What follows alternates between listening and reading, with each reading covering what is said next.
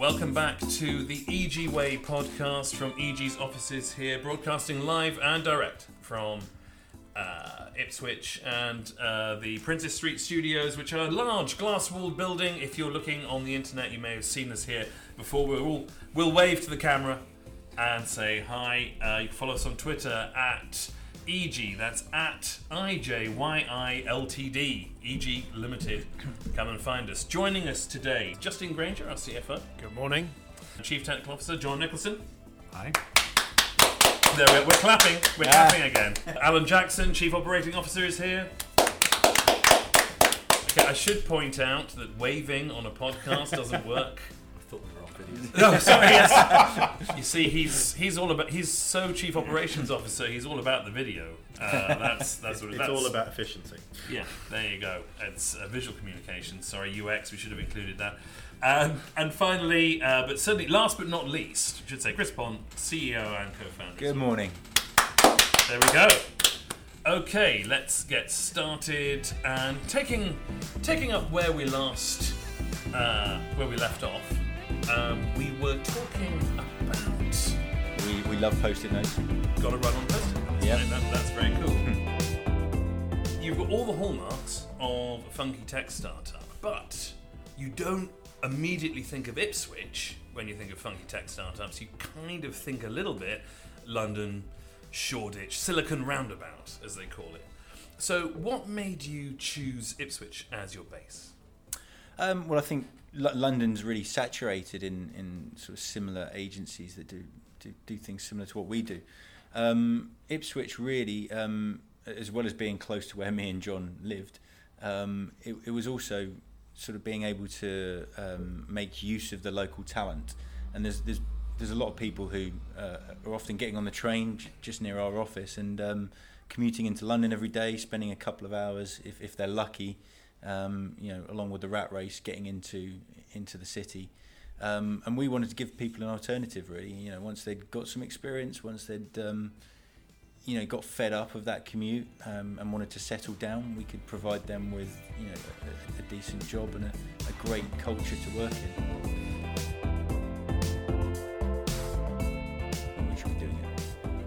There is a challenge, isn't there, in the business of software that people often solutioneer. I've heard this word solutioneering quite a lot, where the thing that worked last time, people think that's got to work this time. Yeah. Whereas your philosophy is much more about loving the problem. It's actually running a discovery sprint or a rapid prototyping sprint where you get everyone around the table, including the clients, and actually get them to explain more about their circumstances so you can really pick problems apart.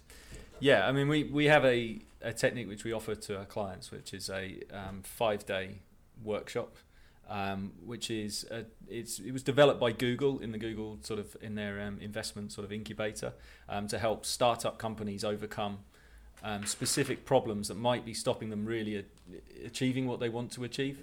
So it's a 5-day process which is design focused and is there to solve a specific issue that somebody might have. So if a customer, for example, is unsure why a certain user group in their environment is not using their product as they want it to. So why aren't doctors taking up our medical insurance platform? Why aren't they doing that?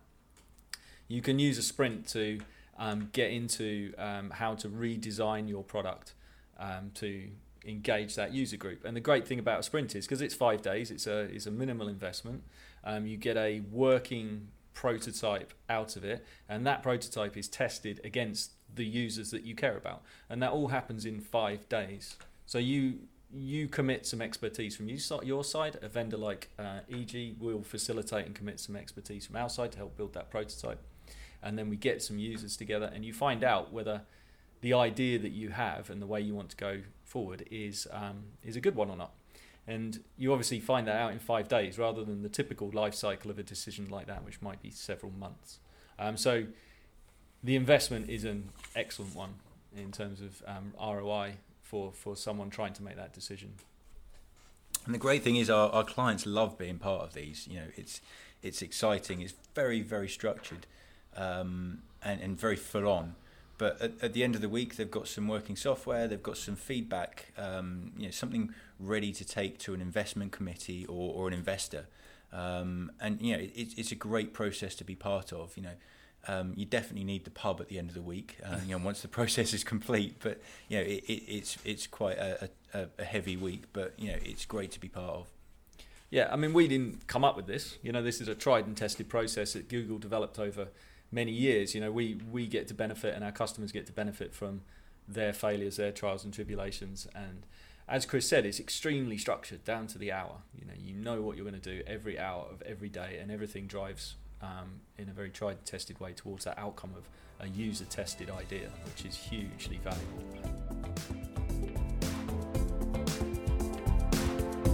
This goes back to those agile manifesto first principles, right? Is it working software over documentation? Yeah. And that's not to say there's no documentation, right? It's just you prioritise the software.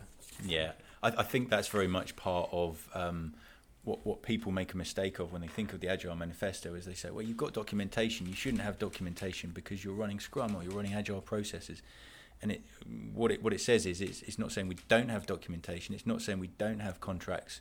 It's saying we prefer working software over those other things. So if it's one over the other, we choose the one that offers the most benefit and the most value to the customer. Yeah, and also I suppose it's the fail early, fail fast approach. Yes. Sprints are really interesting because often a barrier to signing up with collaboration with EG might be from the finance director. So, because bespoke software is a big investment often. And it means sometimes if there's a sprint involved, I can talk finance director to finance director and say, look, there's a limited budget you need to spend here, and you will have something at the end of the day here that you can justify the spend, or we can really show that you will make the return on investment if you make the bigger investment off the back of this. It really does help overcome that nervousness. It's an interesting process anyway. I mean, it's the funny thing that came across when I first got involved with it, that it is absolutely not a democracy. So this isn't a bunch of people sitting around in a room having a big sort of blue sky thinking session and all deciding that they agree on things like this. There's one person in the room who'll be the person who has the most to gain or to lose from that decision, and they will get to decide what happens. So everyone will put their ideas forward, everyone votes, everyone goes through this happy sort of collaborative approach, and then you turn to that decision maker and you say, what do you want to do? And they can do whatever they like. So they can just disregard everything that's been voted for and do what they want. And that might sound sort of horrendous, but it actually makes a huge amount of sense, because the chances are if they don't agree on the Wednesday of that week, you're going to go through, you're going to build the thing everybody thinks you should have, you're going to user test it, and then the Wednesday of the following week, that person's just going to go, nah, I'm going to do what I wanted to do anyway. And that will happen. So what you've lost at that point is the ability to test the idea that was going to get implemented regardless. Yeah. So you may as well front up to that fact during the process. You let that person who ultimately is responsible or accountable for the decision make the decision, and you get that user testing done. Because when that decision's made a week after, that's going through that 3-month cycle of finding out. That's going to live. So that's a big waste of money. And nobody wants to spend tens of thousands, hundreds of thousands of budget to find out something doesn't work. Absolutely, yeah. So this way, egos depending, you get within 5 days a pretty good independent assessment of your idea. And you also, as Justin said, get a working prototype, which is not a couple of sheets of paper with a scroll on it. This will be a sort of an InVision or a clickable prototype on a mobile phone, a website. It could be mock-ups of a magazine, a marketing campaign. Whatever we decide is, or you decide, is the right thing that you want to test.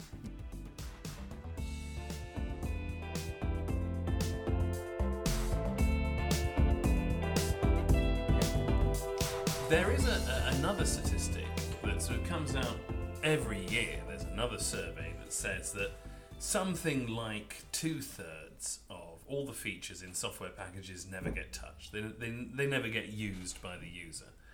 And this has been around since I started working in software myself, which was in the 1990 something. I'll just gloss over that bit. It was a long time ago. So, is the whole point here of the rapid prototyping to try and develop software that gets used more fully, or is it just a question of weaning out those features that people don't want? Yeah, I mean, most agile methodologies actually, rather than the sprint as such, the agile methodologies like Scrum are based on prioritizing the list of requirements. But by fixing the amount of time and budget, you're forced to make choices about which of those requirements actually really need to be built. You tend to end up in a situation where most clients will prioritize, say, 70% of their list of requirements as absolute must-haves. And even at that, half of it's not going to get used. But at least you're better than 100% being must-have. So you go 70% and then you commit to building those. And your time and your budget's based around those. And of course, the other paradigm that's sort of addressed is that at the beginning they write that list of 70% of the requirements and they prioritize them. But actually, it's impossible for anybody to know exactly what they want this thing to do. So the agile process, the Scrum process, again, gives regular opportunities to revisit your prioritization. So you can keep shuffling things around that list, keep adding things in, but you keep the time and the budget exactly where it is. And at the end of it, you will have, because you would have been forced to choose, you will have the features that you need. And there's just no room to have any more than that. Yeah, and this is often where our clients find the most value is that when they come up with that new must-have feature halfway through development, and they say they have to absolutely have that new feature, we can say to them, we can have that conversation and say, okay, how about the items that you thought were nice to have at the beginning, how about we swap them out for this new must-have feature? Obviously, that's dependent on how big each of those things is, but often that means that we don't really have to have that time and cost conversation with them. We can simply swap out features and they get more benefit from what we're building for them. And that's staying true to the Agile Manifesto. It seems like a natural thing that actually scopes can change, but your goal and the budget and those difficult things that are hard to move, they don't have to change. Yeah, I mean, once software goes into a development cycle and once people start to see something appearing in front of their eyes, and we're running demos for customers every 2 weeks, once they see that software developing, they often come up with new ideas or new ways of achieving the same goal, new features. And so, it's natural that they're going to want different things as that progresses. And that's where the benefit of Scrum is. With a waterfall process, everything's designed up front, it's locked down and, you're very rarely able to make those adjustments. Whereas Scrum, it's a lot more collaborative. There's a lot more benefit to the end customer. And it's delivering that value to our clients.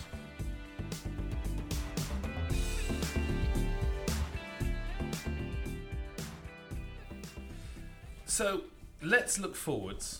So it's 5 years now for EG. 5 years from now, what are your predictions about where software is going to be? Where's Agile going to be? Is everyone going to be DevOps? Are we all going to be mobile? Is it going to be augmented reality or bust? Is the omni-channel world coming through? Because, I'll be honest with you, I live out in the countryside, not that far from here, but I still can't get decent internet connection in my house. So where are we going to be 5 years from now? For me, I want 12 megs. That's all I want, 12 megs of broadband. Alan? Well, I'll sort of talk about what I know. So in terms of where we'll be in 5 years, I can talk about the principles that will go behind software delivery. And as dull as it sounds, I don't think the core principles that we implement will have changed too much. I think, the honesty, the collaboration, time boxing, controlling, focusing on controlling the time and the budget and delivering business value is just obvious when you sort of actually look at it. So I can't see that changing. I think the things that will make my job easier and the developer's job easier will be the tooling that's available. I think some of the processes that are manual and a bit of a pain in the neck will become easier. I think technologies like containerization and that kind of thing will become more commonplace, more familiar, and just make life easier in terms of the boring stuff, deploying code, releasing, maintaining environments, the dull stuff that gets in the way. So I think the tooling will get better, and I think that's what will make things easier. And I think developers will have more exposure to it by then, so it will become just part of our standard toolbox of what a developer does. But the basic principles, they won't change. They haven't changed really. So. Okay, Chris, 5 years from now, where are you? Yeah, well, coming back to the technology, I think it's an incredibly exciting time. The technology is very much commoditized, and so everything's moving into the cloud. Everything's software as a service, platform as a service, infrastructure as a service, and so that gives some massive agility to organisations who need to innovate. So I think the demand for our services is only going to go up over the next 5 years. I think organisations need to innovate. They need to keep their customers happy. They need to keep ahead of the competition, and they can gain a massive amount of benefit from having self-service applications that allow their customers to get answers when they need to. At 1 a.m, sitting downstairs in their boxer shorts, rather than have to sit in a queue on a helpline and wait for somebody to speak to them. So I think it's an exciting time to be in tech. I think there's loads out there. There's huge amounts of scope for what can be done with the current set of technology, and that's only going to get better over the next 5 years. And presumably that means that people aren't going to be investing in whole floors of data centers like they used to, or having that cupboard at work if you're a small business which is full of computers that's very hot. No one wants to go in there because it's full of wires and lights, and you're terrified you'll unplug something and you can't fix it. Yeah, I mean, unfortunately, Justin's now left the room. Otherwise, he'd be able to talk to you about capex over opex, etc., and not having to invest in technology that goes out of date over a 2-3 year period. But it means that the expertise for maintaining those systems is with Amazon, it's with Microsoft, and those sort of companies who are very, very good at what they do there. They invest an incredible amount of technology into that. And therefore, IT teams can concentrate on what they're best at, which is to innovate and deliver software. Okay, John, 5 years from now. Well, I can answer your question about better than 12 meg. It will be there. With the rollout of 5G that's happening this year, there's a transformation coming in that space. But that's really important for what the future of technology and software as a whole.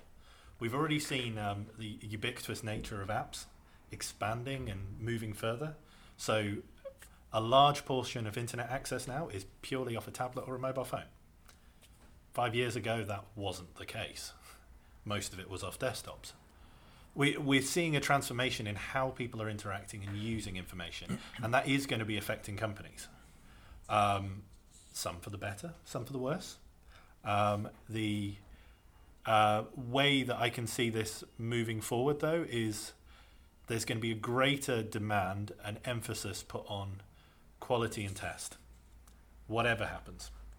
The reason for that is the way we've moved now is to lots and lots of interconnected, interdependent systems. Before, we would have a large application. We talked about a large Big Bang ERP implementation. That large application would do everything, and it had its faults. But it was one thing that an organization could understand and test.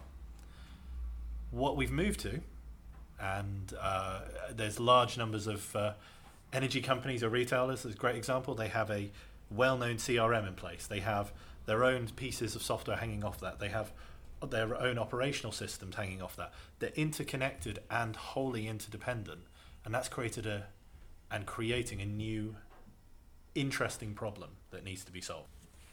I think tying that all back into where we think EG will be in the next 5 years. I think our team's expanding. It's been expanding for the last 5 years, but I think as that team grows, it gives us greater flexibility to manage resource across projects, but also the ability to have experts in given fields. With a small team, you have to have a lot of generalists, whereas as the team gets bigger, you can afford to have people who specialise in data ops, people who specialise in things like AI, people who specialise in containerisation. So that gives us the ability to have those experts available and to share them across different projects as and when they're needed, deploy that resource effectively, and that gives our customers a huge amount of benefit. Obviously, it is a live working day here, but we're going to be back for more of the IJYI. Keep watching the website for the new podcast coming out. Keep watching the social media feeds on Twitter at IJYI LTD. I mean, you knew what the LTD was. Sorry. Okay, just the EG. Remember, because everything we do is a great example. And we'll see you next time on the IJYI. Thank you.